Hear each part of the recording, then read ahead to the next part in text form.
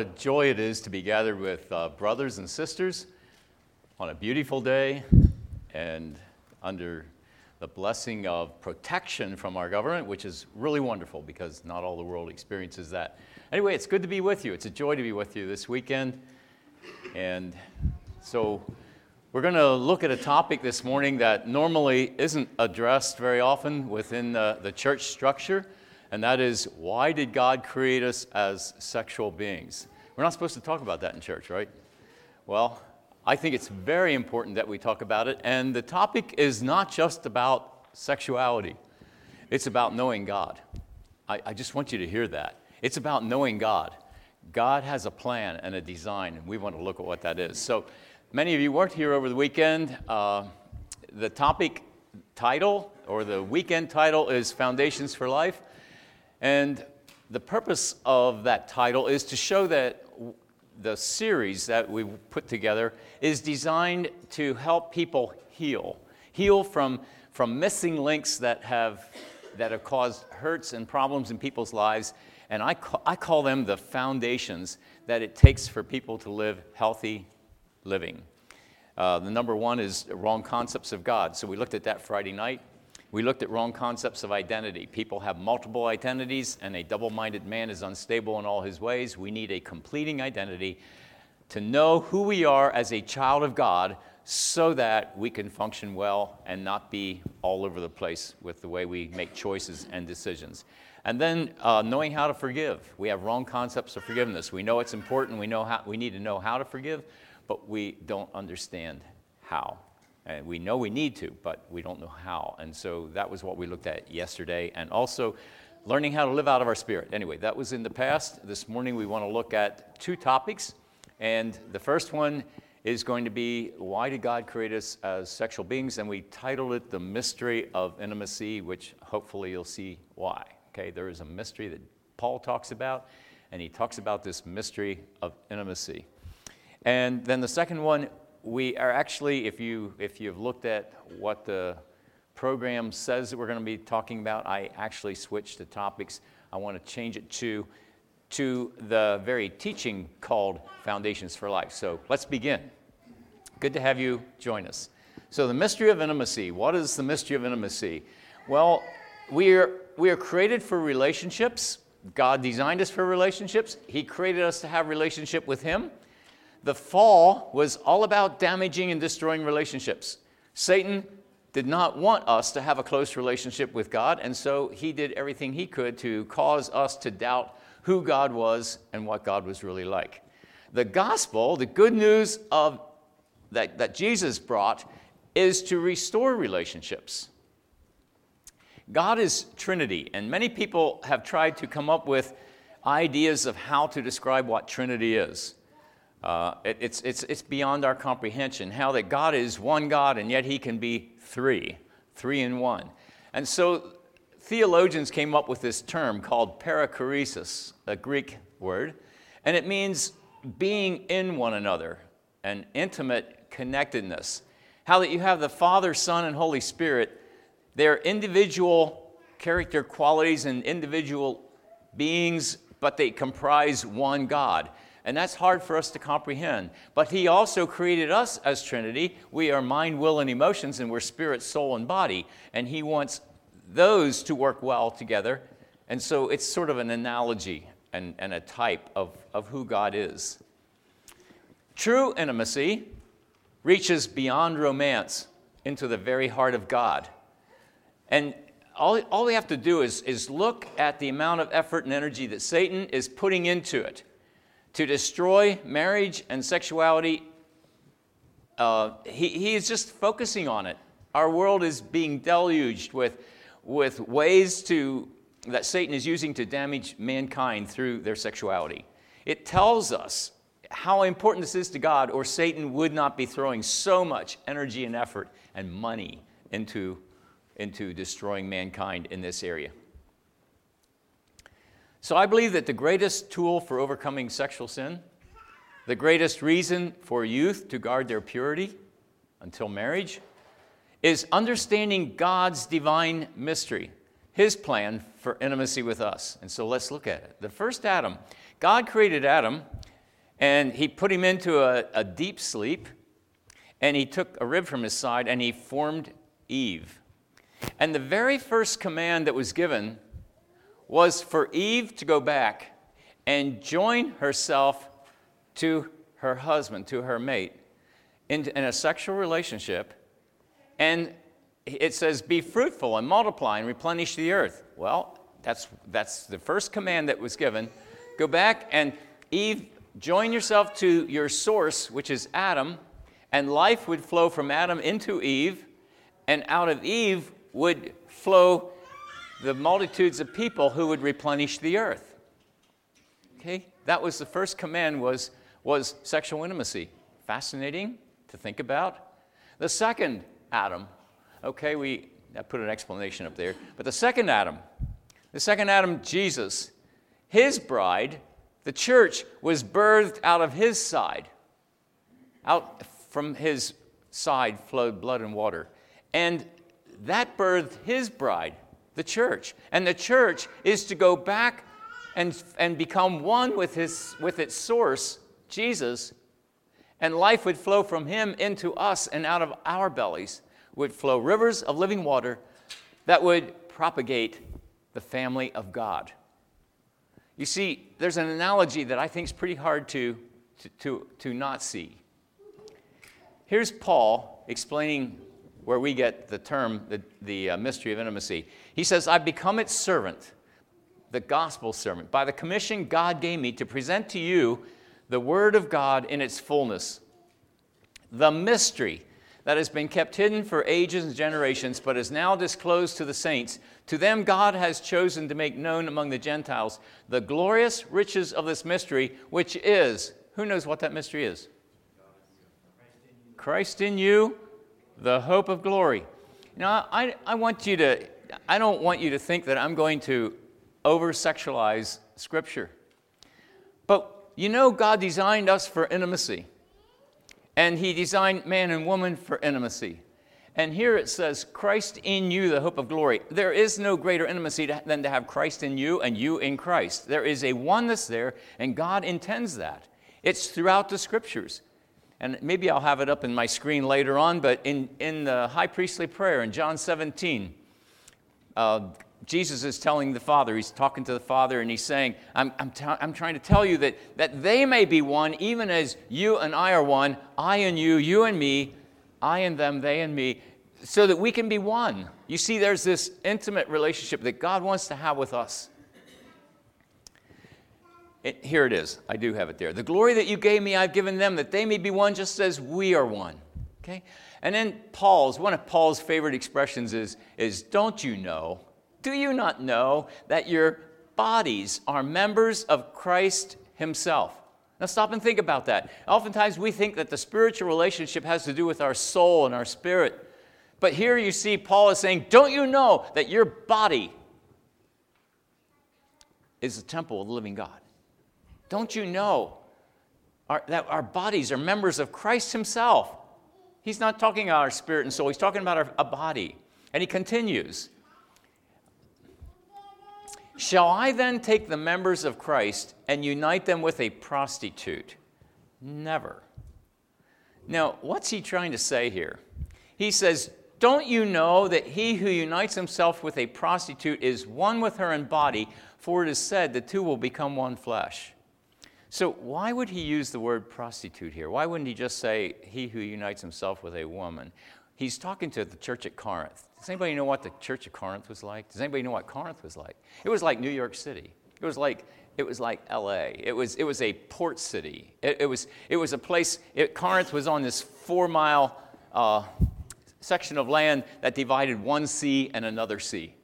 And so it was a place where you could take your goods and you could transport it 4 miles by land and get it into another ship, and it would be so much quicker than going months down around Africa and back up the other side. You see, it was a city of trade, and where the city of trade was, it was full of crime and sex and sin.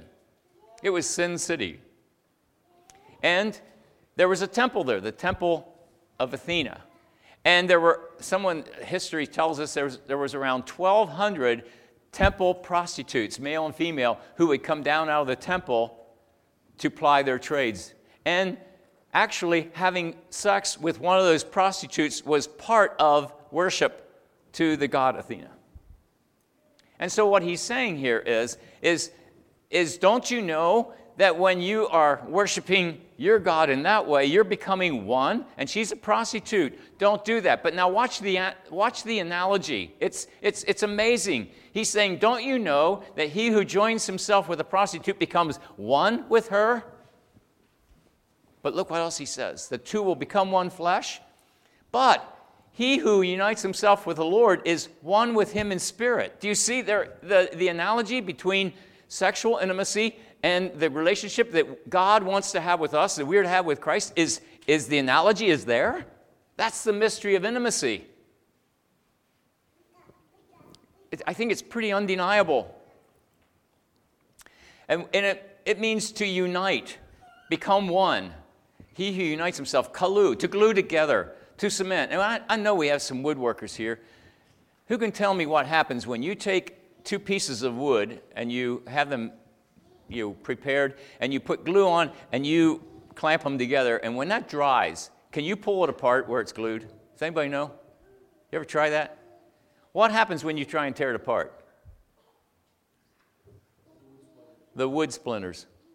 Yeah, it don't come across, the glue doesn't break. If it's good wood glue, it doesn't break. The wood splinters. You see, that's what God intends for marriage to do. That's what he intends for our relationship with our mates to be like. That's what he wants it to be like with his relationship with us, that we become one.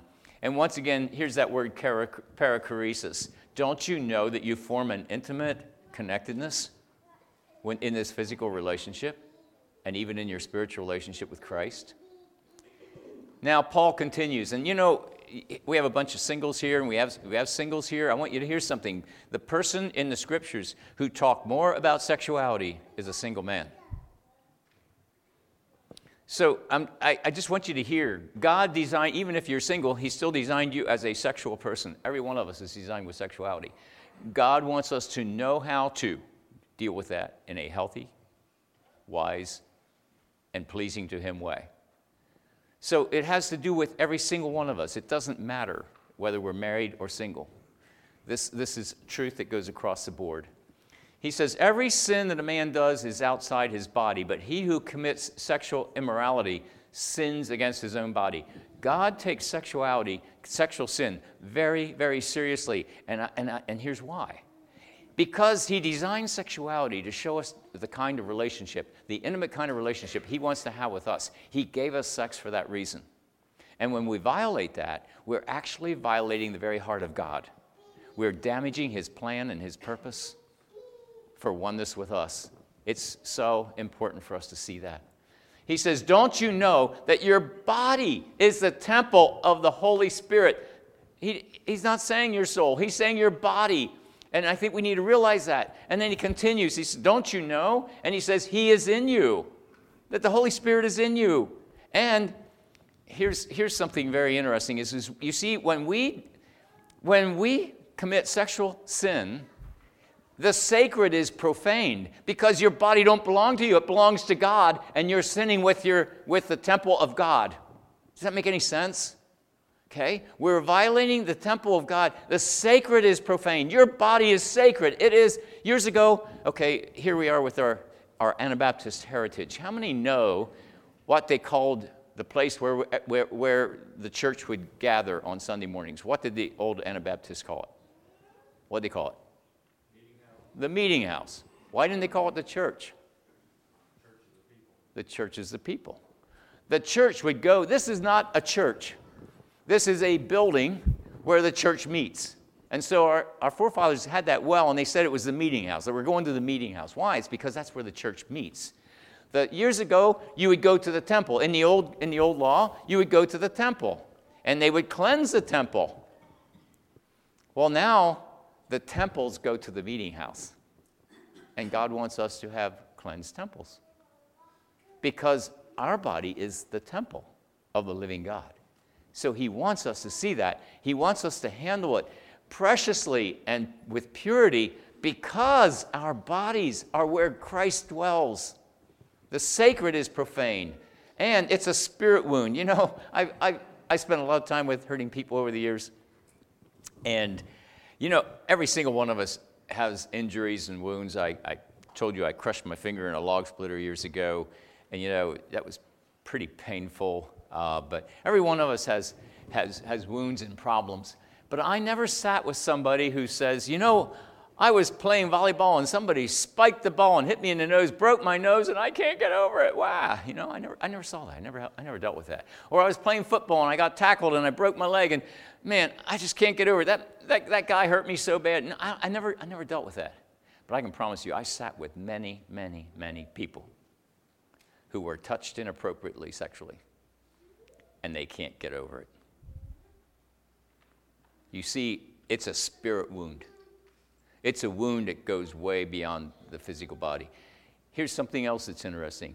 Sex is not something you do with your physical bodies. Our world is trying to convince us that sex is just another recreational sport.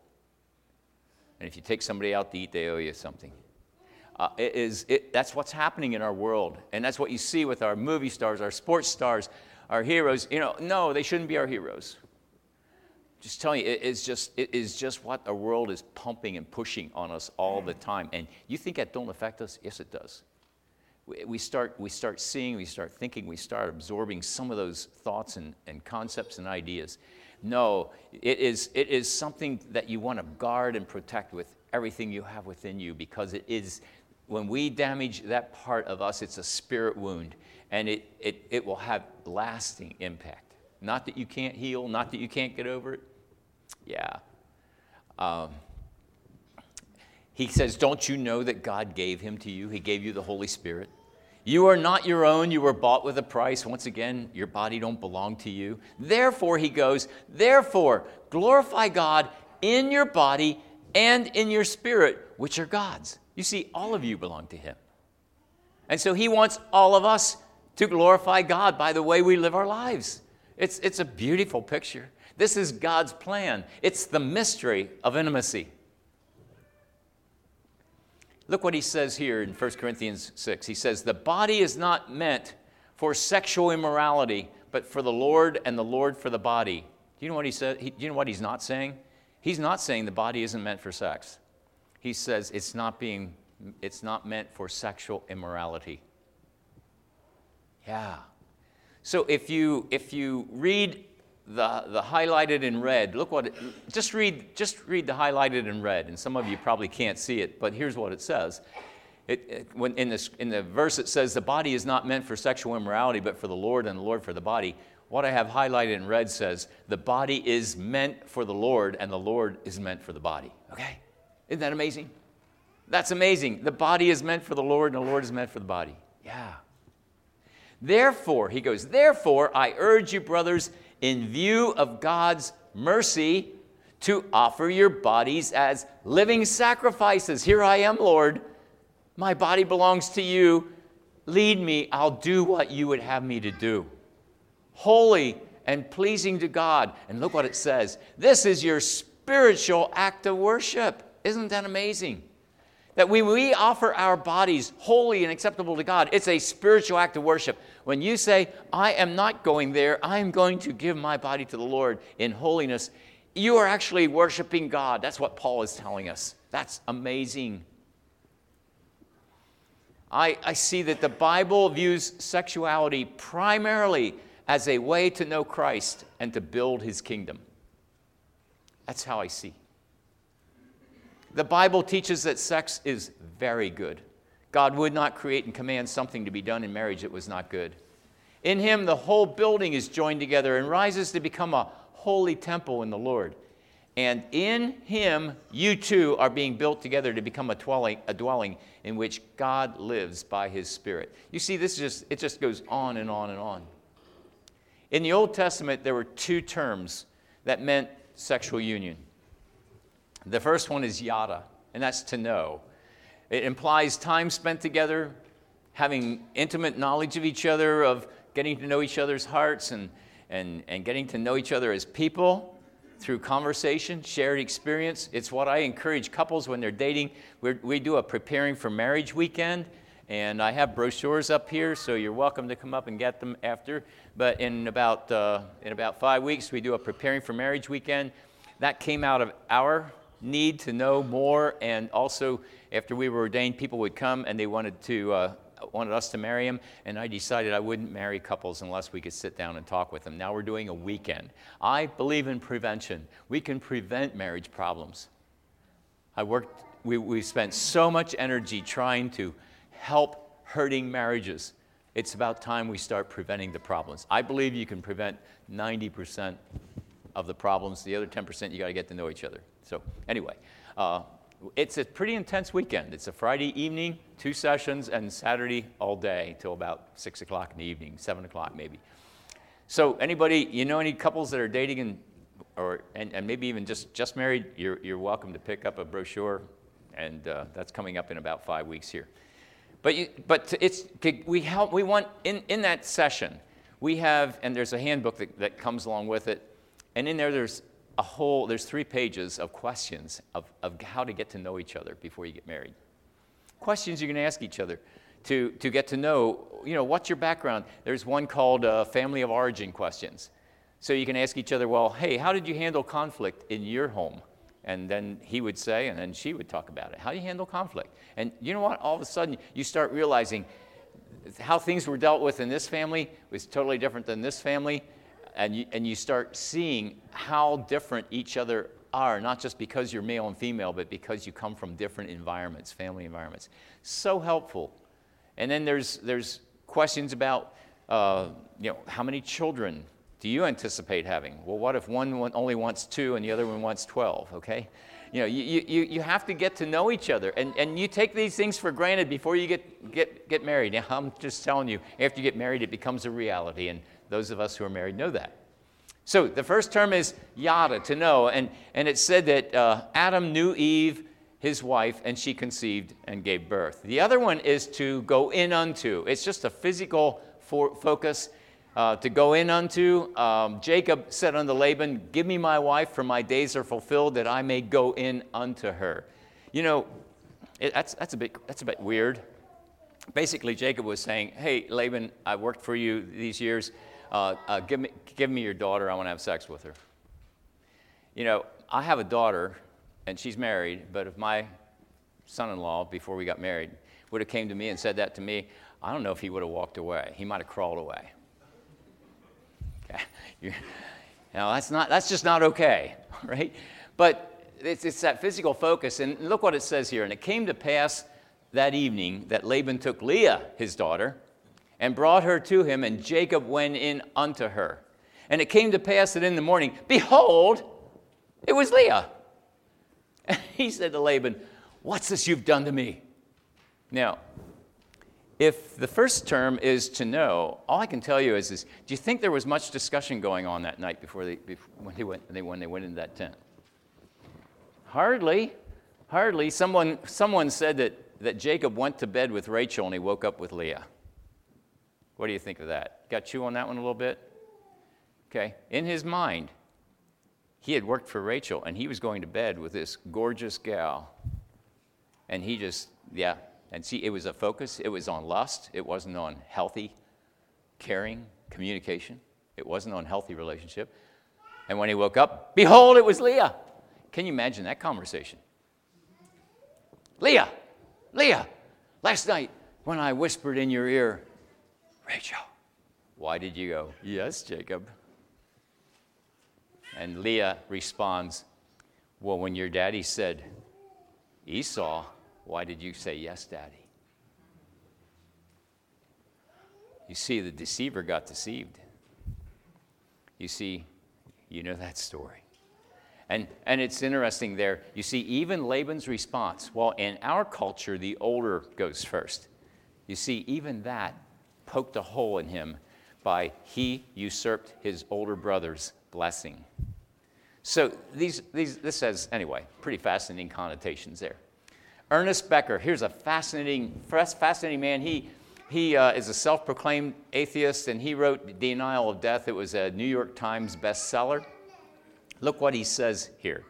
He says, today people are looking for sex and romance to deliver what they used to look to religion and God for. Now that we know there is no God, what will we do to find meaning in life? The romantic solution allows us to find it in the love partner, for someone outside of ourselves to make us feel great. I think the man's dead on. I mean, he's an atheist. But that's an awesome evaluation of what's happening in the culture around us. It really is. And so they go from one encounter to another encounter, trying to find the missing thing that the void of God has created in them. You see, and you're going to see this, the second message here, but God designed three needs in us: belonging, love, and significance. And we're not going to spend a whole lot of time on this now because we're going to talk about it very soon here. But you see, God gave his son those three things: belonging, love, and significance. This is my beloved son. I'm well pleased with him. Hear him. This is my son. That's belonging. This is my beloved son. That's loved. I am well pleased with him. That's significance. I am convinced that God created in every one of us the need for those three things. And if we don't get them, we search for them. When missing, we pursue them, and we strain relationships. It's often the thing that moves a young man and a young woman into a sexual encounter because they were not given those foundational needs in their home. And so there's this void, and they're looking for it and yearning for it. And they seek unhealthy replacements, and those unhealthy replacements become idols of the heart: power, approval, comfort, control. Or we medicate with physical God substitutes. I became a workaholic. Okay, sports, money, drugs, alcohol, sex, which they can all produce a high, but they do not deliver relief or lasting satisfaction. But it's actually a yearning and a striving to get the missing links or the voids that are in our lives. John says, this is Jesus saying, Jesus said this, "This is eternal life, that they might know you, the only true and living God, and your Son, the Christ." Don't you know, Paul says, that you yourselves are God's temple and that God's Spirit lives in you? We are members of his body. Look at this. Listen, why is marriage? Why do you get married? Look what it says here. We are members of his body. You are a member of his body. Young people, you, by being a believer, are a member of Christ's body. And look what it says. For this reason, a man will leave his father and mother and cleave to his wife, and the two will become flesh. The very purpose for marriage is because we are members of his body. You see, when God designed humankind and the structures for social life, he designed marriage, he designed family, parents and children. He designed it all to reflect back on the kind of relationship he wants to have with us. And so when we get involved with these relationships, just for example, getting married, having children, that he says, it's this reason, for this reason. What reason? Because we're already members of Christ's body. Now we fulfill that plan, and it blossoms and it bears fruit. He goes, this is a profound mystery, but I'm talking about Christ and the church. This is the mystery of intimacy. I'm talking about Christ and the church. After he talks all about husbands and wives for verses, he gets down to the end and he says, but I'm really talking about Christ and the church. Amazing. Intimacy. It's the greatest need in men and women. Intimacy is what we long for, yearn for. But it's something that few people ever achieve, even in marriage. So what is intimacy? What is intimacy? Well, it's an emotional closeness to another. It's to know and to be known. You cannot have intimacy without vulnerability, and that's the problem. You can't have intimacy without vulnerability. What is vulnerability? Well, vulnerability is offering to another my willingness to be known. And here's the challenge. It's so much easier to let somebody know your body than it is to let them know what's going on inside. And that's what God wants you to do in courtship and dating, is to develop a deep friendship. He wants you to develop emotional intimacy and spiritual intimacy so that when you get married, now that is the foundational basis for your physical intimacy. And when that happens first, in the right order, then physical intimacy is something that God designed to provide an ecstasy that's beyond comprehension. But when the first doesn't happen, the second gets old before long. It's something that has to be maintained by the first emotional and spiritual intimacy and staying on top of that. That's God's design. And you see, it's no different than his relationship with us. We start out with him. We believe in him. We get this awesome experience of being adopted as sons and daughters. But if we don't stay connected to him and getting to know him better by reading his word, by communicating openly with him, after a while, that relationship starts fizzling out as well. This is all a divine mystery. And it's why God designed us as sexual beings. Jesus became vulnerable so that we could know him. The problem? Shame and inadequacy. We talked about shame yesterday and freedom from it as we looked at forgiveness. How do I see myself? You see, how we see ourselves. We talked about that when we looked at identity. We looked at 2 sessions on identity. One on who we are and the unchangeables in our lives, and then the shame and inadequacy that happens because of things that happened in our lives. But how we see ourselves. Are we valued? Are we significant? Are we treasured?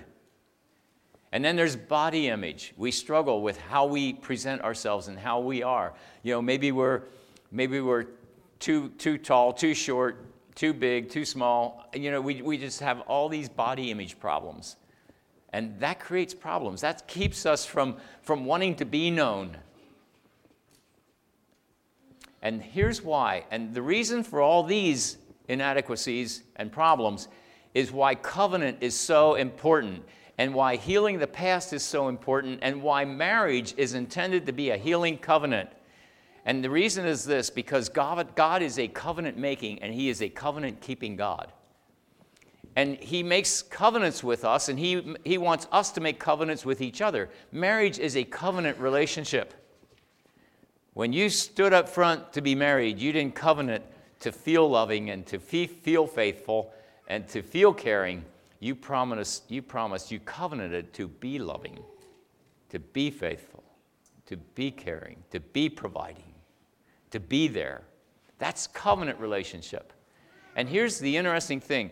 We talked about love yesterday. So this whole weekend sort of flows together and intermingles.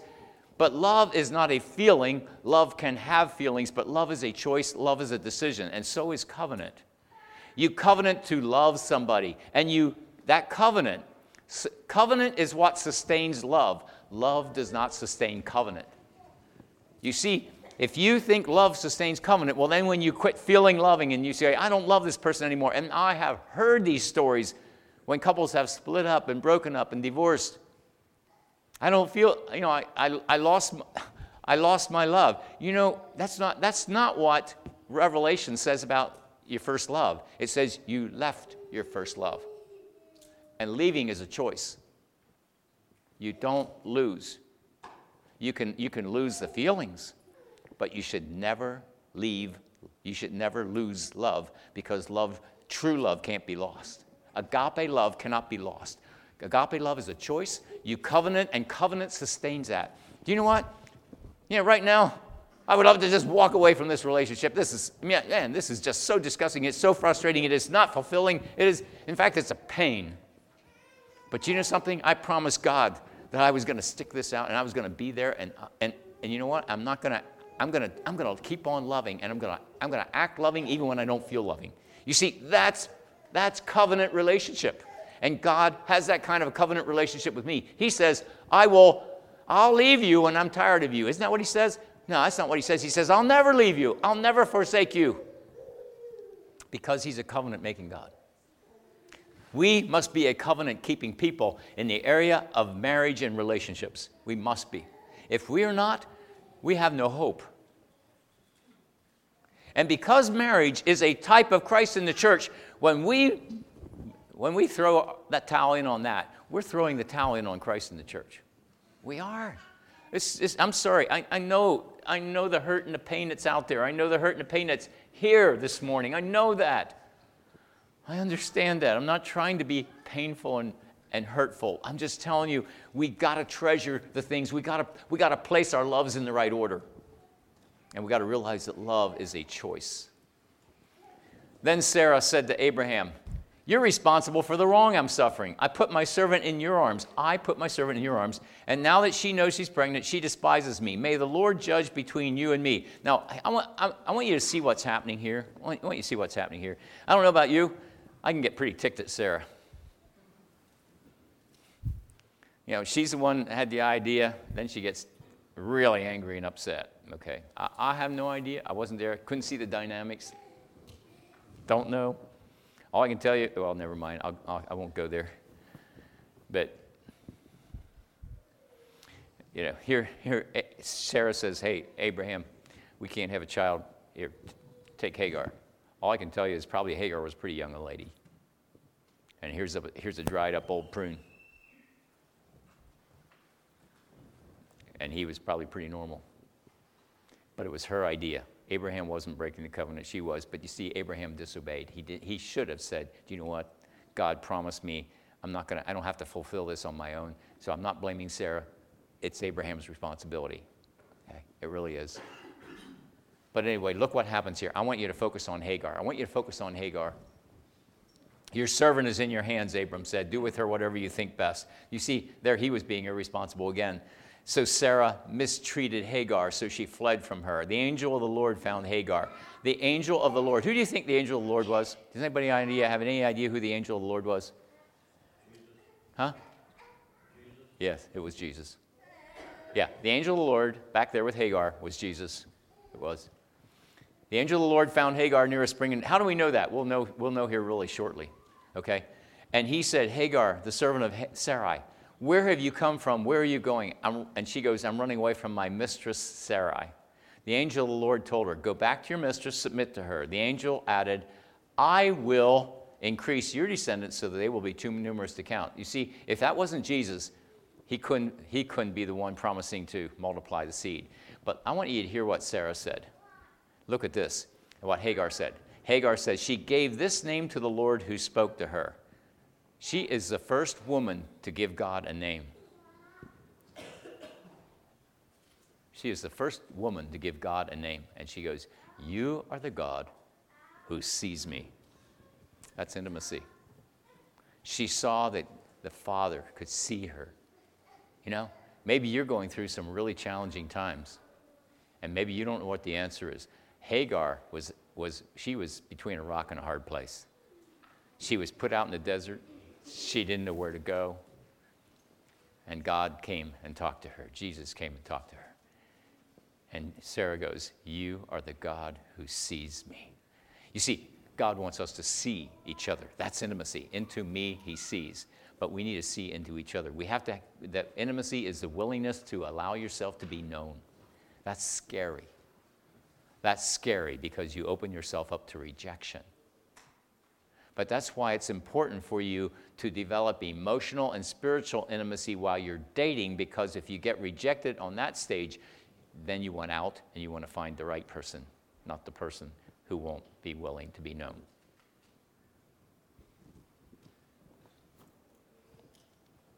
The kingdom of heaven will be like 10 virgins who took their lamps and went out to meet the bridegroom. I don't know what the kingdom of heaven is going to be like. But look, it says, "Let us rejoice and be glad and give him glory, for the wedding of the Lamb has come and his bride has made herself ready." Are we making ourselves ready for the groom to return for us? And then it says, "Eye has not seen, nor ear has heard, nor has it entered into the heart of man what lies in store for those who love him." I believe God gave us sexuality to give us just a little bit of a taste of what it's going to be like when Jesus returns. And I have no idea what that's like. I'm not trying to sexualize the return of Christ. I'm just telling you, he gives us a little taste of something physical that we can identify with to show us what kind of a beyond our comprehension experience it's going to be like when Jesus returns for us. I have no clue. It says, my eye hasn't seen, my ear hasn't heard, nor has anybody else what lies in store for those who love God. All I can tell you is when Jesus comes back, it's going to be one fabulous experience. And the bride better be ready. Yeah. Sexual immorality will consume your flesh. It'll consume your body, your heart, your mind in an altogether differently destructive way than any other sin. Paul teaches that. Proverbs teaches that. It's throughout the scriptures. Every other sin is outside the body. Sexual sin is against your own body. Flee sexual immorality. It may save you from ruining your life. Do you know, it says that we're to put on the whole armor of God. We're supposed to stand against the wiles of the devil. But when it comes to sexual immorality, it says you can't stand against it. When you flirt with that, you're going down. Put on your sneakers and run. I see it as like sexuality is like a beautiful river. We love rivers. Our dream someday would be to live overlooking a river, and because rivers are just beautiful. Do you love rivers? And you know what? Rivers just flourish with life. Inside the river, there's fish. There's all kinds of life flourishing in the river. Alongside it's green. There's, it looks like they're using the river maybe to irrigate. It's just a lush area. But you see, that's what sexuality is like. And sexuality within the banks of marriage becomes a powerful, beautiful tool. But when it gets out of the banks, it becomes so destructive. And some of you can't see, but up there is the picture of what happens when it gets out of the banks. Okay, that's a couple of years ago. You remember with the flooding in the Midwest, but in Arkansas it said there was $175 million of flood damage to the farming community there. We have had floods back home that were devastating. Agnes, many years ago, it just was devastating. Devastating. You can't stop water. It's going to go wherever, and it's so destructive. And the power of our sexuality. The power of our sexuality makes it inherently dangerous. It must be managed responsibly. When it's mismanaged, it can leave a devastating impact for a lifetime.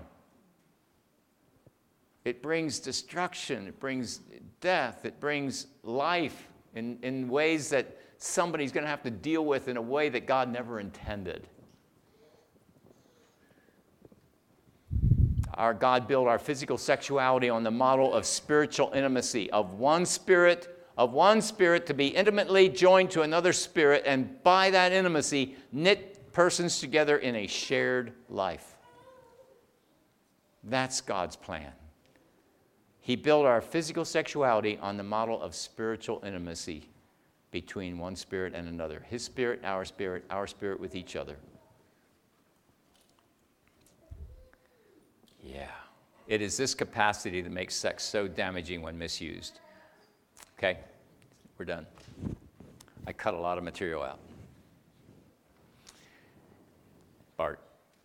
Could you touch a little bit on, I know you don't have a lot of time for this question in depth, but touch on, you hit hard on the physical immorality.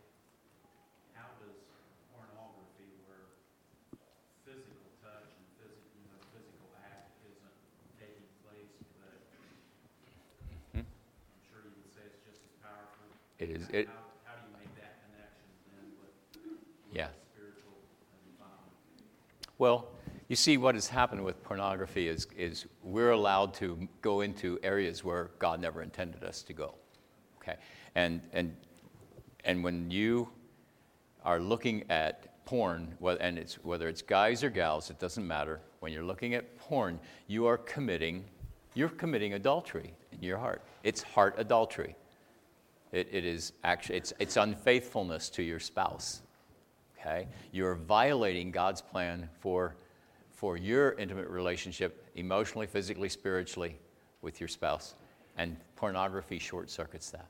And that's where Satan is putting so much money and energy and effort into. And all we have to do is grab our smartphones, and we have access 24/7 to the most vilest stuff. And you see, and now here I am, you're asking that question, I'm talking, and I switched topics for this morning. I was going to talk about the inner versus outer motivation for doing what's right, and I changed it, so I'll have to come back next year. No, never mind, I'm sorry. I didn't mean that. Honestly, I didn't. But that's why we must develop an inner motivation to do what's right. External laws will never keep you from porn.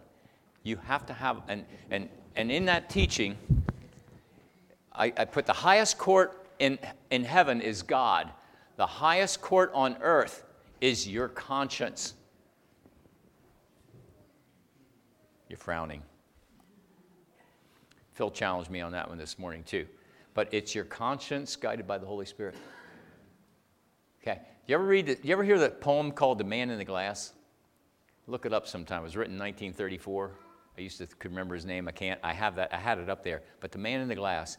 Because you see, if you can look the man in the glass in the eyes, the woman in the glass in the eyes, and you can look there and say, he's a man of integrity, he's a woman of integrity, then you can be all right.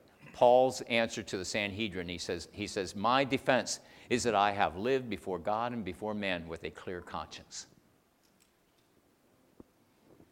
Our conscience is what has to keep us focused on doing the right thing. It's the only thing, because you see, in the privacy of my bedroom, in the privacy of my vehicle, I can nobody has to know where I'm going with my cell phone. I can do that without Grace knowing, without anybody else knowing. I can erase history, although when you erase it, it still don't get erased. It just gets erased in what you think is. They can trace that stuff for the rest, and that's another thing. You ought to be terrified what you look for on your phone or on the internet. So anyway, I went off on tangent. The children are done with Sunday school, so anyway, Phil. Give us hope is bound to be in a crowd of science. Thank you, Phil. Yes, absolutely. Listen, God is a redeemer God. He is a restorer. There is nothing that he can't restore. Sometimes we will always deal with the consequences. We can't always get rid of consequences, but we can get rid of guilt. We can get rid of sin. We can get rid of shame, because God is a restorer. He will forgive us. He will heal us. He is the healer. That's why he read from Isaiah when he stood in the temple. He came to, yes. Confession. If we confess our sins, he is faithful, he is just to forgive us our sins and cleanse us from all unrighteousness. We can be our slate can be wiped clean. That's the kind of God we have, because he loves us so much. So and thank you so much for that, because, I talk to a lot of young people. We have a ministry for encourage young men. Anyway, neither here nor there. We talk to a lot of young men, and we hear the stories of failure.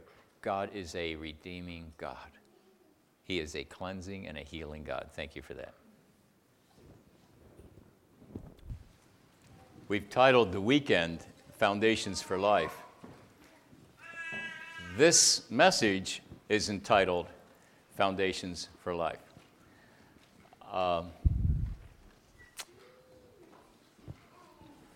If we don't have foundations to build on, and thank you for Jeff for reminding us that there is no other foundation that we can lay, and that's Jesus Christ. He is the chief cornerstone. And then he gives us his word, and his word has life in it. He said, the words that I speak unto you, they are spirit and they are life. Well, the words that God the Father spoke into his Son's life, Jesus' life, are spirit and they are life. And I would like to look at those this morning, because I believe that those words that Jesus heard from his Father hold a huge key to how we handle life. And I believe that God's intent was that these three foundational things that Jesus heard from his Father, we need to hear those. Parents need to speak it into their children. The church needs to speak it to each other as brothers and sisters. Husbands need to speak it to wives, and wives need to speak it to husbands. I call them the foundations for life. And so let's take a look at that. What I end up seeing in dealing with hurting people is that people are bound by missing links. And every one of us knows that if you have a chain that has missing links, you're not going to bind anything, because those missing links will take the strength away from its ability to bind. But it's fascinating when I look at what people are struggling with, I see that people are bound by these links that are missing. And I believe that every one of us can receive these links. And so my heartbeat in putting the teaching together over the years and even presenting it fairly frequently, but this one especially, I believe that people can be healed this morning, here, now, by the power of the Word of God bringing healing into our lives. And so I would like to present to you the foundations for life that I believe we can receive this morning if you don't have it. Some of you do. Some of us have it in various forms. But God wants us to receive this. So let's take a look at it. 2 categories of trauma. One, harmful by their presence. And we all know what that is, of different words of abuse and verbal abuse, physical abuse, sexual abuse, you name it. Things that are harmful by presence, traumas that come into our lives. But the one that we hardly ever focus on is the ones that are harmful by their absence. And I believe that those are almost more traumatic. They're not externally and physically, we're not aware of them as being trauma, but they're still there. So what's harmful by absence? Well, not experiencing unconditional love. Someone who will listen, understand, and care. Is there anybody here that doesn't long to have somebody who would listen, understand, and care? I just believe it's what we long for, somebody to really care about us. And when that's been missing, we ache, and there's an unmet need inside. And I look around and I see this is very, very prevalent. Number 2, not knowing the joy of being a delight. Is there anybody here that doesn't want to be a delight in somebody's eyes? Every one of us longs to be a delight in someone's eyes. And how do you give somebody delight? It says that God delights in us, and we can delight in each other. How do you communicate delight? I think so much of communicating delight is with our eyes and with our facial expressions. It's something that I've tried to been doing with my grandchildren. I have 4 grandchildren, and I tried to do it with my children, and I try to do it with Grace as well. But okay, if I think I bumped you on the arm a little while ago, but I don't know your name. Maybe you told me, and I don't remember. But my name's Jason. My name's Weston. Weston? Hi. But now if I approach this differently and I go, hey, my name's Jason. My name's Weston. Good to see you, Weston. Oh, you too. Yeah. Yeah, is there a difference? What's the difference? I'm happy. Okay. Yeah, you see, facial expressions, eyes communicate delight. Steve, man, it's great to see you. Jason. It really is. And you know, when I came out of the bathroom, there was Cephas and Hannah. She disappeared on me. Debbie, there's Debbie. And did you see delight in my eyes? Man, I just lit up. I actually think I started running toward you. Yeah. It's just because, you know what, I just delighted in them. You see, we can give each other delight. Do you delight in her? Huh? Yeah, she needs to see it on your face, man. All right, okay, awesome. You see, we can give delight to each other, and there's not a person here who doesn't long to be delighted in. Raise your hand if you don't want to be delighted. No, never mind. I don't want to know. Not receiving appropriate non-sexual affection. Oh, so important. Even for husbands and wives. Not receiving appropriate non-sexual affection. Our children desperately need affection. Oh man, I'm afraid I'll go on bunny trails on this one, but you see, it's so important. You know, Kidron, are these your daughters here? Are they really? Okay. Do you know what? They're going to need affection from you as long as they live. My daughter's 41 years old. She still gets hugs from me. Don't ever quit hugging those girls. You touch them sexually, you're going to mess them up for life. Okay? But you see, if you don't give them affection, you're going to leave a void in their life. And as they get into become teenagers, there's going to be this void, and they're going to be vulnerable to jerks that are out there. And there's lots of jerks out there. I know, I used to be one.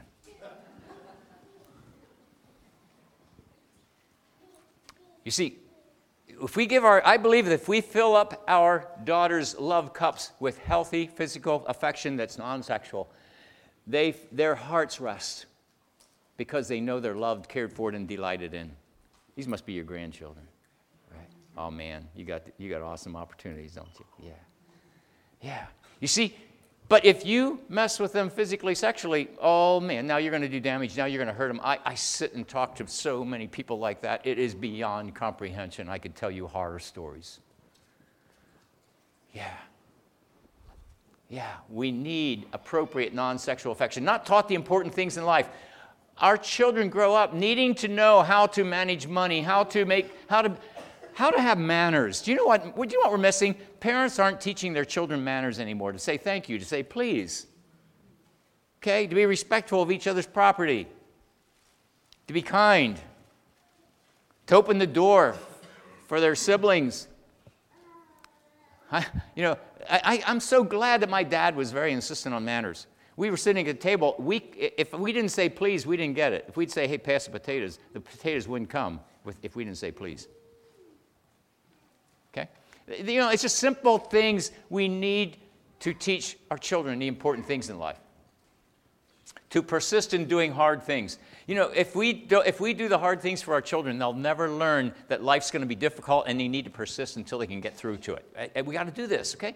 Not developing personal skills. We see a bent in our children that they really have a bent this way or that way. It says train up a child in the way they should go. We want to treat them all the same. We want to train them all the same and treat them all. No, every child is unique and different. We need to see how they should be trained.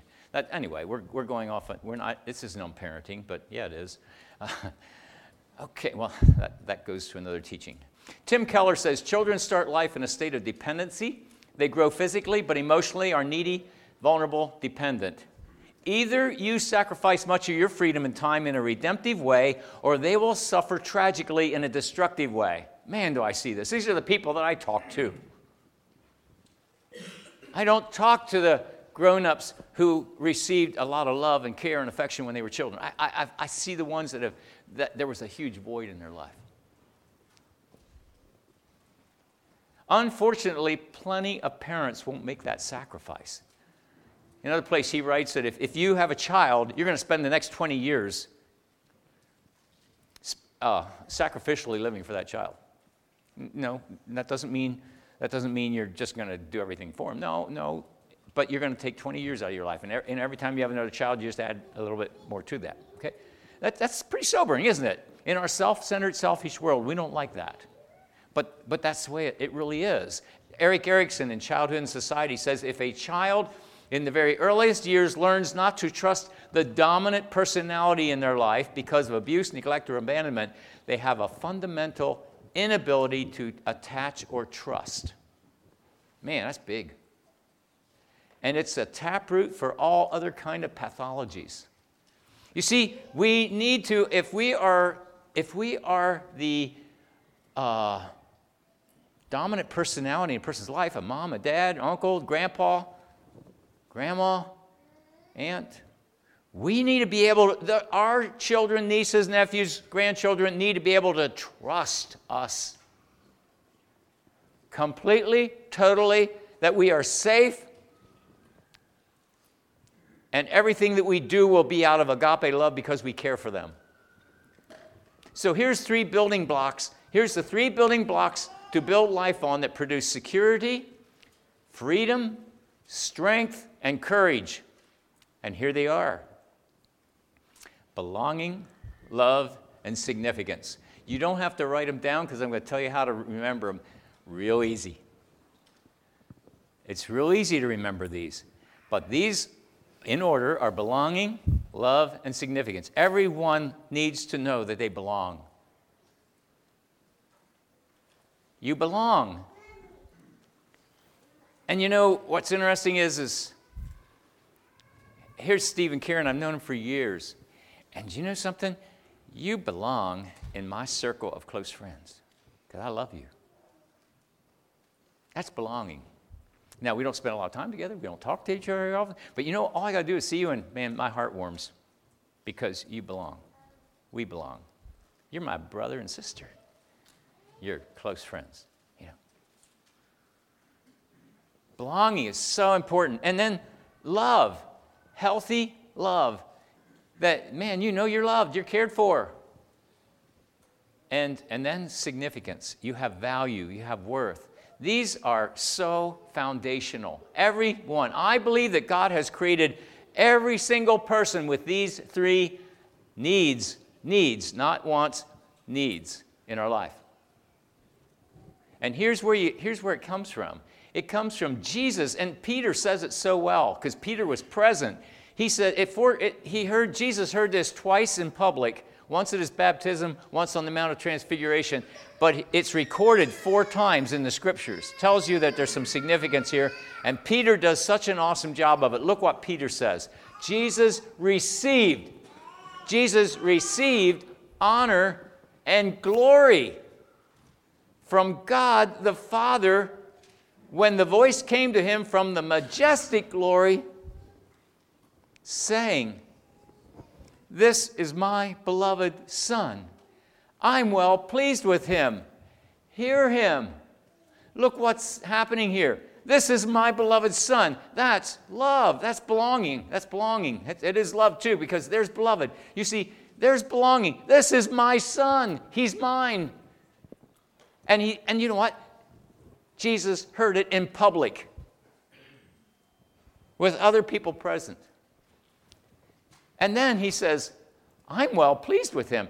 You know, I have listened to horror stories and sad stories about people who are just longing and still searching to get their daddy's approval, and they're adults.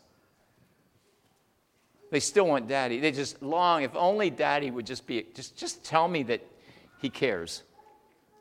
And he thinks, maybe I did an okay job. I just see it over and over and over again. A father wound is so intense. Listen, this is where I get totally pumped and excited about this teaching, is because God's our Father. And I want to show you where we can get it from him. Because he wants to give it to us. He wants us to have it from him. But anyway, here are those foundational building blocks. About a year ago, we had a committee meeting for Encouraged Men, and I'm sitting there at the table, and somebody said, "Hey, look over there." And here's that picture of that guy and his daughter. And I went over, I said, "Can I take a picture of you?"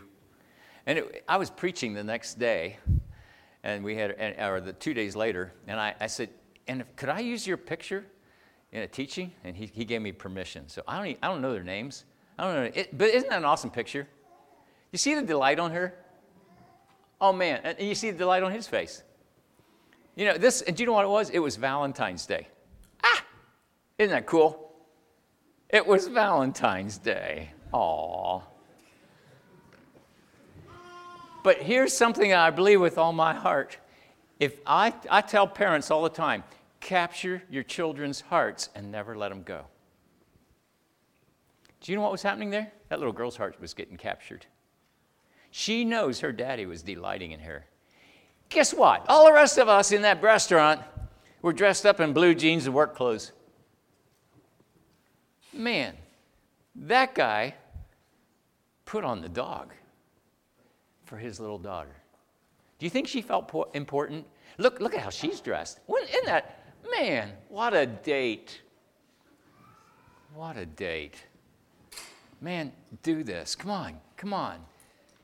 Do you think she feels loved, cherished, cared for, and significant? I can tell you, she just feels totally.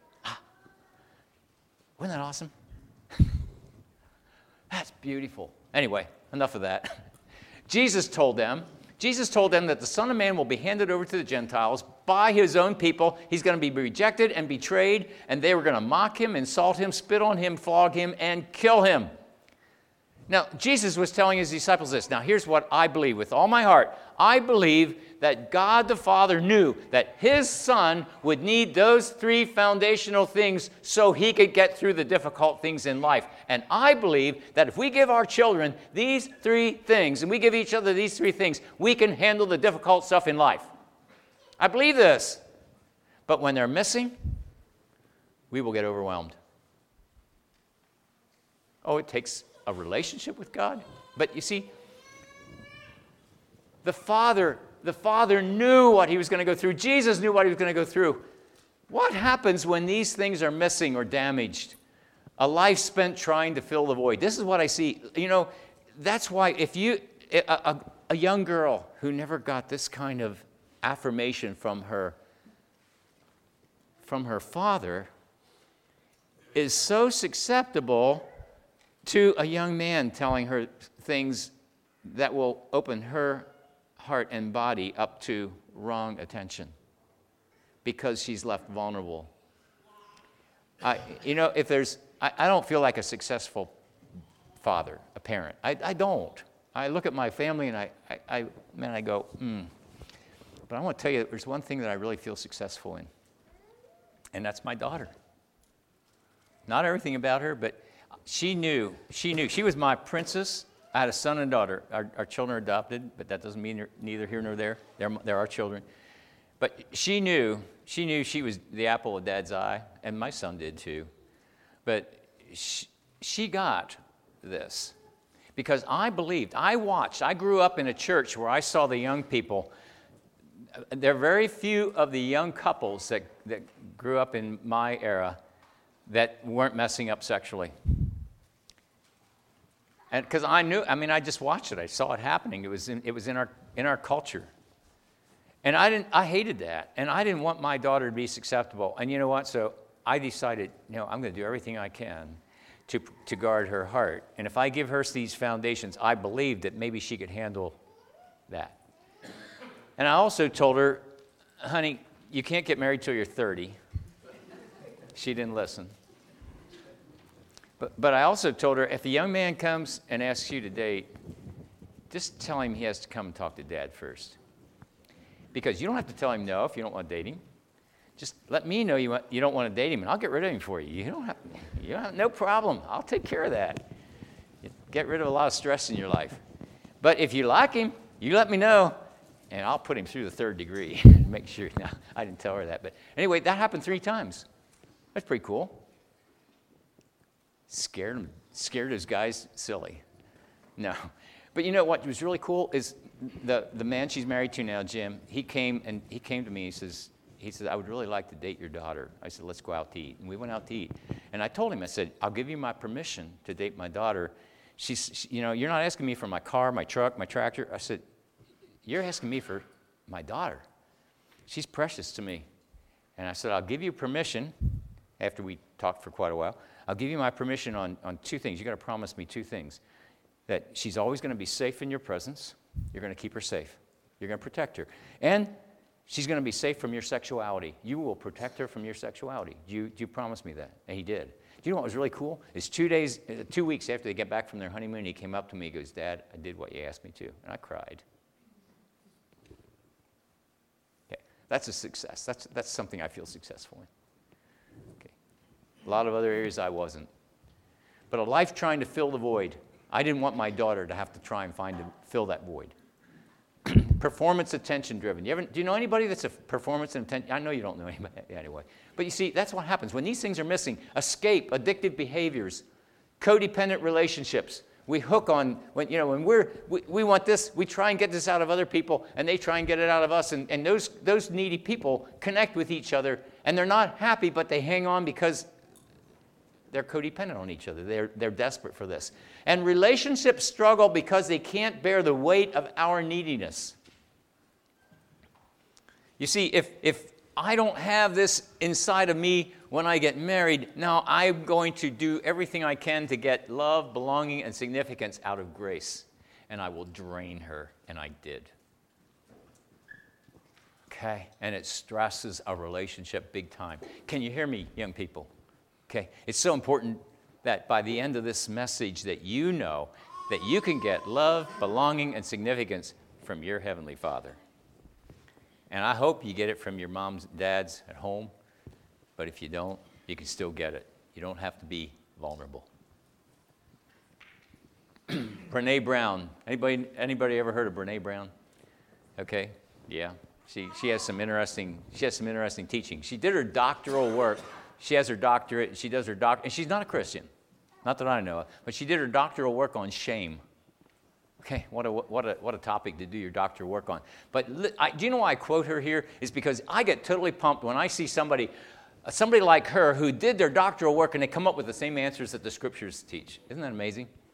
She says we are biologically, cognitively, physically, and spiritually wired to be loved and to belong. Isn't that amazing? Yeah. That came out of her studies. That's amazing. And then she says, when those needs are not met, we break, we fall apart, we numb, we ache, we hurt others, and we get sick. Wow. Do you see how important these foundational things are that Jesus heard from his Father? It's powerful. You see, what happens when these are missing, there's insufficient funds in our emotional bank account to deal with the challenges around us, and so then we try and find deposits to make from other people, and we suck the life out of them. So then there's a capstone on these three: belonging, love, and significance. And here it says, you've forgotten the word of encouragement that addresses you as sons. Does anybody know what that word of encouragement is? It's found in Hebrews 12. There's a word of encouragement that lets you know that you're a son. Do you know what it is? Who knows what the capstone is? The capstone. Don't we love it? Man, yeah. The buzzer rings, yeah. Yeah, the Lord disciplines the one he loves, and he chastens everyone he accepts as his son. You see, belonging, discipline proves that you belong. How many of you discipline your neighbor children? Hands? A few, probably no. How many of you want to discipline your neighbor children? Hands. Why don't you discipline them? It's because they don't belong to you. You see, when you discipline your children, it's telling them, it's letting them know. Undisciplined children do not feel loved. Isn't that amazing? It doesn't say you punish them. It says you disciple them. Discipline is a consequence discipling. It says, I belong. So here's a couple models for parenting. This is discipline built on belonging, love, and significance. There's boundaries, lovingly yet firmly placed, and it produces security and liberty. I remember years ago, this is a teaching from James Dobson many, many years ago, and he said that there was a school close to a freeway, and the children would be outside for recess, and they would just sort of stick right around the school because there was roads going and lots of traffic going everywhere around them. And then they put a fence around, close to the roads, but a fence around, a protective barrier around, and then the children just ran all over the place. Isn't it interesting? You see, those boundaries produce security. And we think that boundaries hinder us. Well, when they're lovingly and firmly placed, those boundaries produce freedom. And if you look at those boundaries I just put up there, they're thicker at the early part and they're narrow at the top. You see, the goal is to move from law to principle. When you start out, I remember I used this illustration where we live really close to a road, and the traffic flies back and forth. And so we told our children, you will not play in the front yard. We have a big backyard. You can play in the backyard. You can't play in the front yard. We didn't want the ball running out in the road and children running after it and getting hit. So that was for their safety. We would go, and the mailbox was across the road, so we would take our children and pick them up and carry them across, and we'd go get the mail, either Grace or I. And then after a while, we would take their hand and we'd walk out there, and we would, and you see, but we said, you got to be with Dad and Mom. Just don't go running out there and get the mail. And then later on, as they got older, we would take them out there and we would stand there and let them go across. But we would say, we got to look both ways, listen, because there's a curve right up the road from us. And you got to listen for a car coming, truck coming. You look. Well, now you look both ways, you can go. And after a while, you see that they can handle that. Guess what you do? You say, hey, go get the mail. And they run out and get the mail. What did we do? We had boundaries in place. First, they were governed by rules. And later on, you teach them principles. You teach them how to. And after a while, they have the freedom to keep on rolling. That's how healthy boundaries work. They're early on, they're heavier. They get narrower because you want them to experience maturity and freedom. Okay, so what it is it's a balance of grace and truth. Grace and truth are balanced. And it's a balance to learn how to do that. But it produces mature children. Okay, and it also teaches right concepts of God, because this is a model that models what God is like for us. His justice, His mercy. It's what produces right concepts of God. But now here's discipline built on a performance-based acceptance. And oftentimes, this was years ago, a lot of us, I communicate a lot with the conservative Anabaptist people, Amish, Horse and Buggy Mennonite, Weaverland Conference, Black Bumper Mennonite. I talk to a lot of those groups, and quite a few of those people even attend our own fellowship back home because they've come out of some of that. But here's what I see is many of them have been raised with this model in mind. And so walls create feelings of being controlled or trapped. And see, there's the boundaries. And so parents just simply say, no, you're not doing that. This is not, no. You know, this is the rule in our home. This is going to be the rule in our home. It's not going to change. Okay, you see, the boundaries aren't going to get narrower and freer. This is inflexible. So walls create feelings of being controlled or trapped, and it produces rebellion and anger. I think you've all seen it. It's an overbalance on God's truth, and it's not focused on discipline. You see, belonging, love, and significance aren't there, but punishment is. You step out of line, you're going to get punished. Okay? I know in sitting in a room like this, and you know what's interesting, most of the younger generation is sitting over here, and a lot of the older ones are here and there. You know what's interesting is this group don't quite understand that, but this group understands it pretty well, because they haven't experienced some of that. The culture has changed. It is changing. What we have to be careful is that pendulum don't swing too far the other way. That's pretty big. And what this does, it communicates, I'm not loved. And it produces wrong concepts of God. I talked about this Friday night. Who is God? Well, He's somebody up there with a big stick waiting to hit me when I step out of line. You see, that comes out of this model of parenting. And then there's the passive parents. And that is, they're unsure of boundaries. They don't put boundaries in place. Oftentimes, these parents come out of the ones of the previous one. And they overreact, and so they take away the boundaries because they were raised in a very rigid environment. And so now the children are unsure of boundaries. There's a lack of respect for authority, and I think we all see this. Insecurity disguised as arrogance. You see, arrogant children, they're not probably arrogant, they're probably insecure.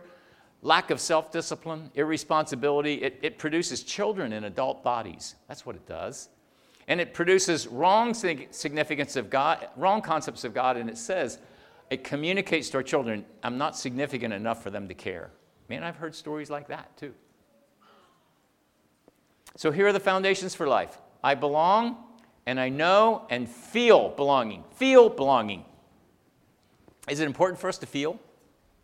I am loved, and I feel loved. You know, I'll talk to a hurting couple or a hurting person, and I'll say, do your parents love you? Yeah, my parents love me. Do you feel loved by your parents? No, I don't feel loved by my parents. Do you hear that? Do you get that? Yeah, they know. Their parents are supposed to love their children. And yeah, I know my parents love me. Otherwise, they wouldn't put food on the table and I wouldn't have any clothing to wear.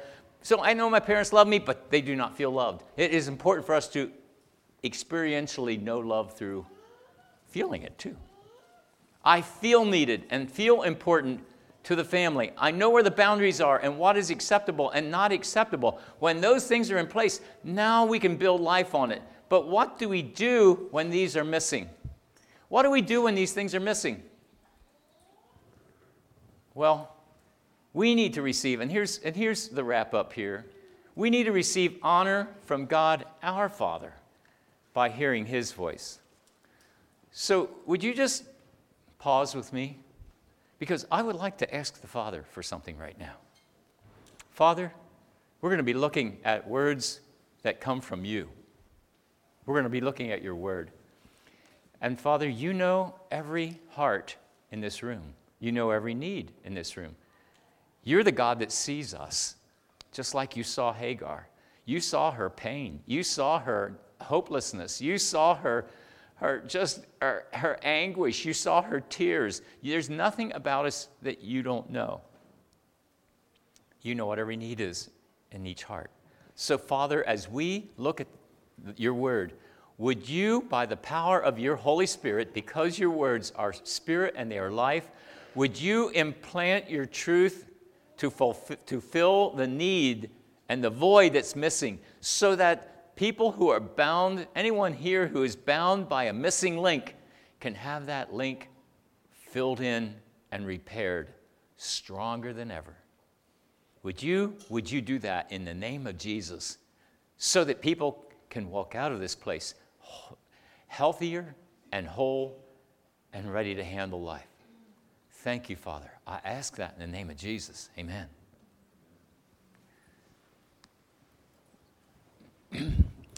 Jack Frost, Experiencing the Father's Embrace. Anybody acquainted with that book? Okay. He says this: it's difficult to be a father until you first become a son. What is he saying there? What does he mean by that?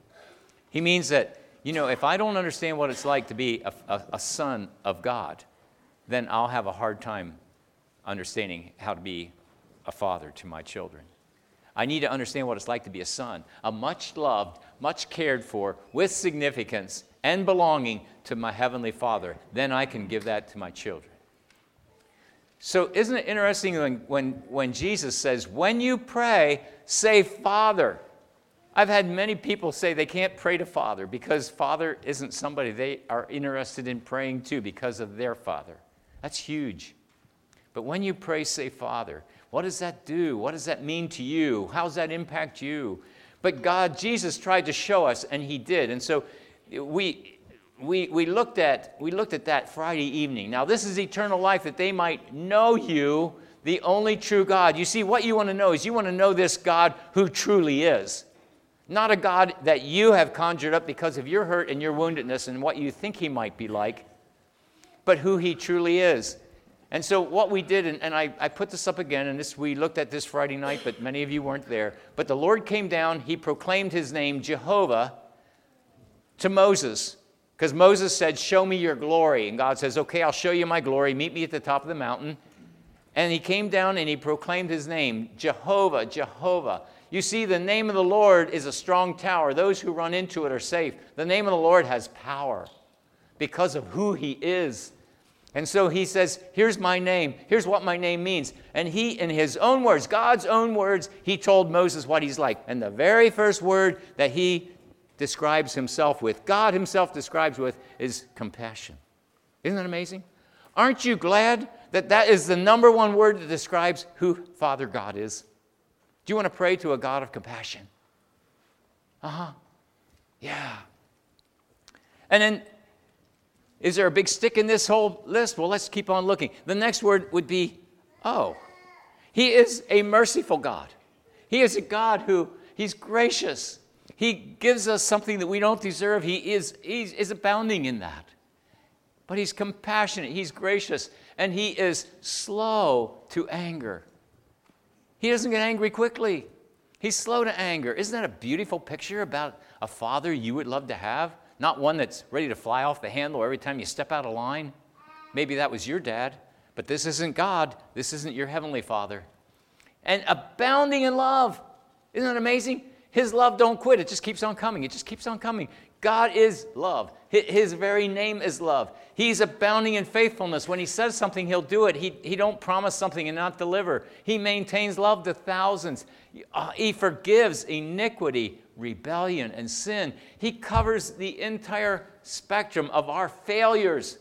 We looked at iniquity as being the motive. It's the reason why. We want our own way, and so we become our own God, and so we sin. But then the rebellion is the attitude. We have a rebellious attitude because we're going to go our way regardless, and then the sin is the action. And God says, I'm going to forgive what you did. I'm going to forgive the attitude that you did it in, and I'm going to forgive you the very motive of why you did it. Isn't that amazing? God will cover every aspect of our failure.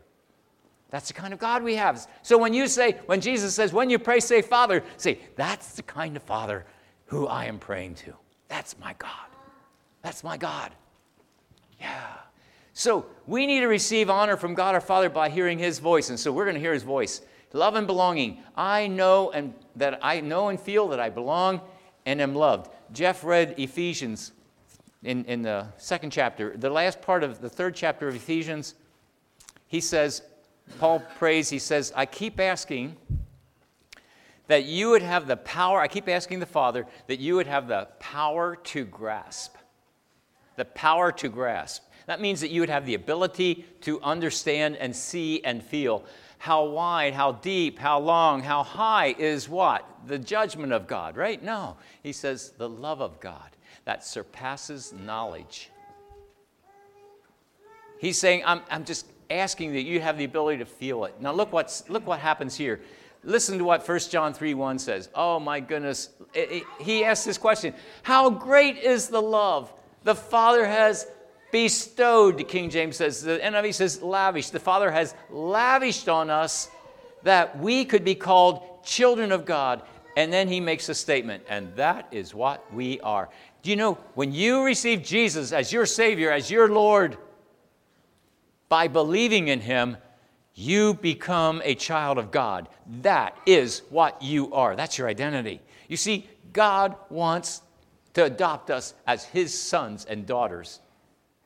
The Father has, look at that. How great is the love? You see, we're loved. We get love from our Father. How great is that love? It's beyond our comprehension. You are loved. Father, there's people in this room that never really received love and really felt loved, even by their parents or grandparents or anybody else. They never really felt that unconditional love. But Father, you are saying that you love us beyond our comprehension. Father, would you fill us with that love? Would you fill that void that's missing here in this room right now? May they have a grasp by the power of the Holy Spirit to know how loved they are. Would you do that, Father, in the name of Jesus? That we can be called the children of God. That's what there's belonging. There's belonging. You belong to the Father. Wow. Wow. And here, I just went over this, Ephesians 3. I pray that you, being rooted and established in love, may have the power to grasp. So there's love, and then the power to grasp means that you can feel it, you can experience it. And to know this love. I am loved. You see, Paul is praying. He understood that when these foundations were missing, people were going to struggle. And so his prayer is asking that God, through His Holy Spirit, would meet and fill these voids, these foundational needs that God put in every single person. And that's when you look at the New Testament. As you read the Scriptures, you watch how often in the New Testament these voids are being filled by the truth of the Word. I'm just seeing. Once you start seeing this, it starts jumping out at you. It's a beautiful thing. And then in John 17, verse 23, this is amazing. This is an amazing scripture. This is Jesus talking to His Father. And He says, I'm trying to let the world know that you have loved them even as you have loved me. I don't know about you. Is that pretty big for you to comprehend, that God loves you as much as He loves Jesus? That's pretty hard for me to understand. But He does. That's what Jesus is saying. He's saying, I'm trying to let them know. I'm trying to show them that you love them as much as you love me. That's huge. And then I feel needed and important to God's family. Your body is the temple of the Holy Spirit who is in you, whom you have received from God. That should give you a huge amount of significance that your body is actually where God lives. God lives in your body. That's significance. That's amazing significance that God has chosen to live in my body, in your body. Wow. You are a chosen people, a royal priesthood, a holy nation, a people belonging to God.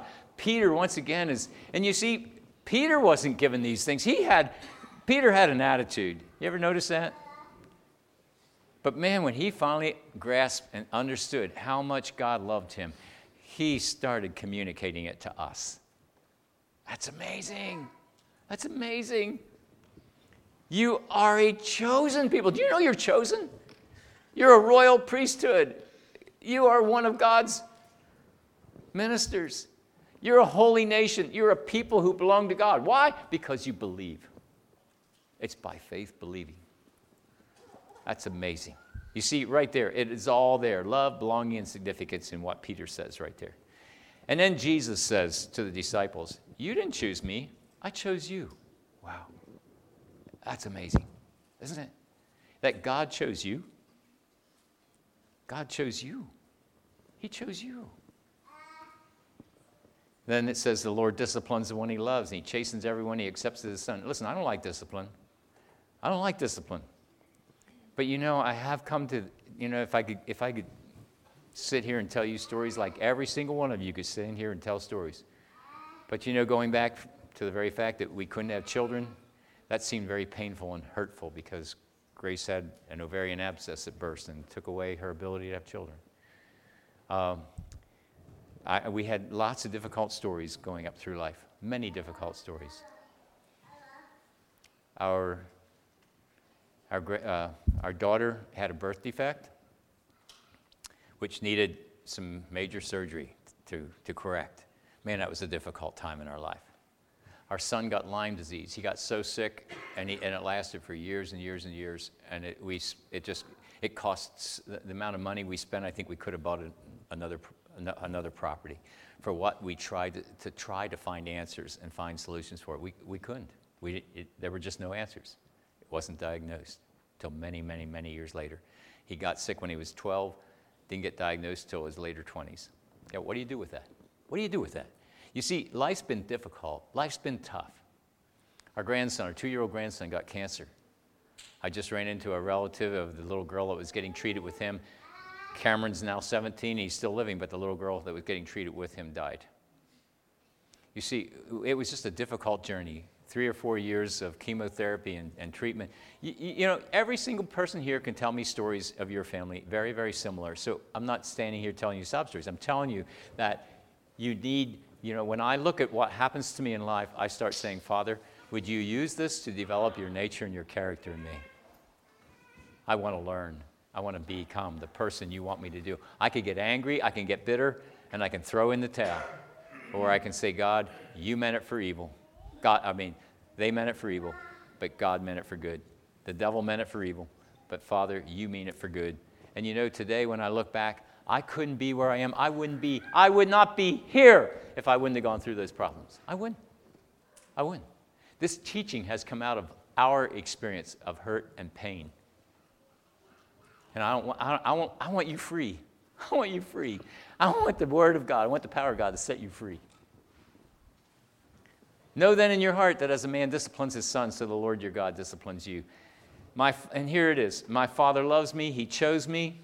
I belong. I know and I feel that belonging. I am loved and feel loved. I feel wanted and I'm important to God. And through His Word, I know where the boundaries are and what's acceptable and not acceptable. And because of that, I can rest in Him.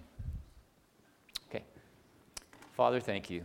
Thank you for calling our lives together this morning. But more than that, Father, thank you for providing the significant foundations for life that we need.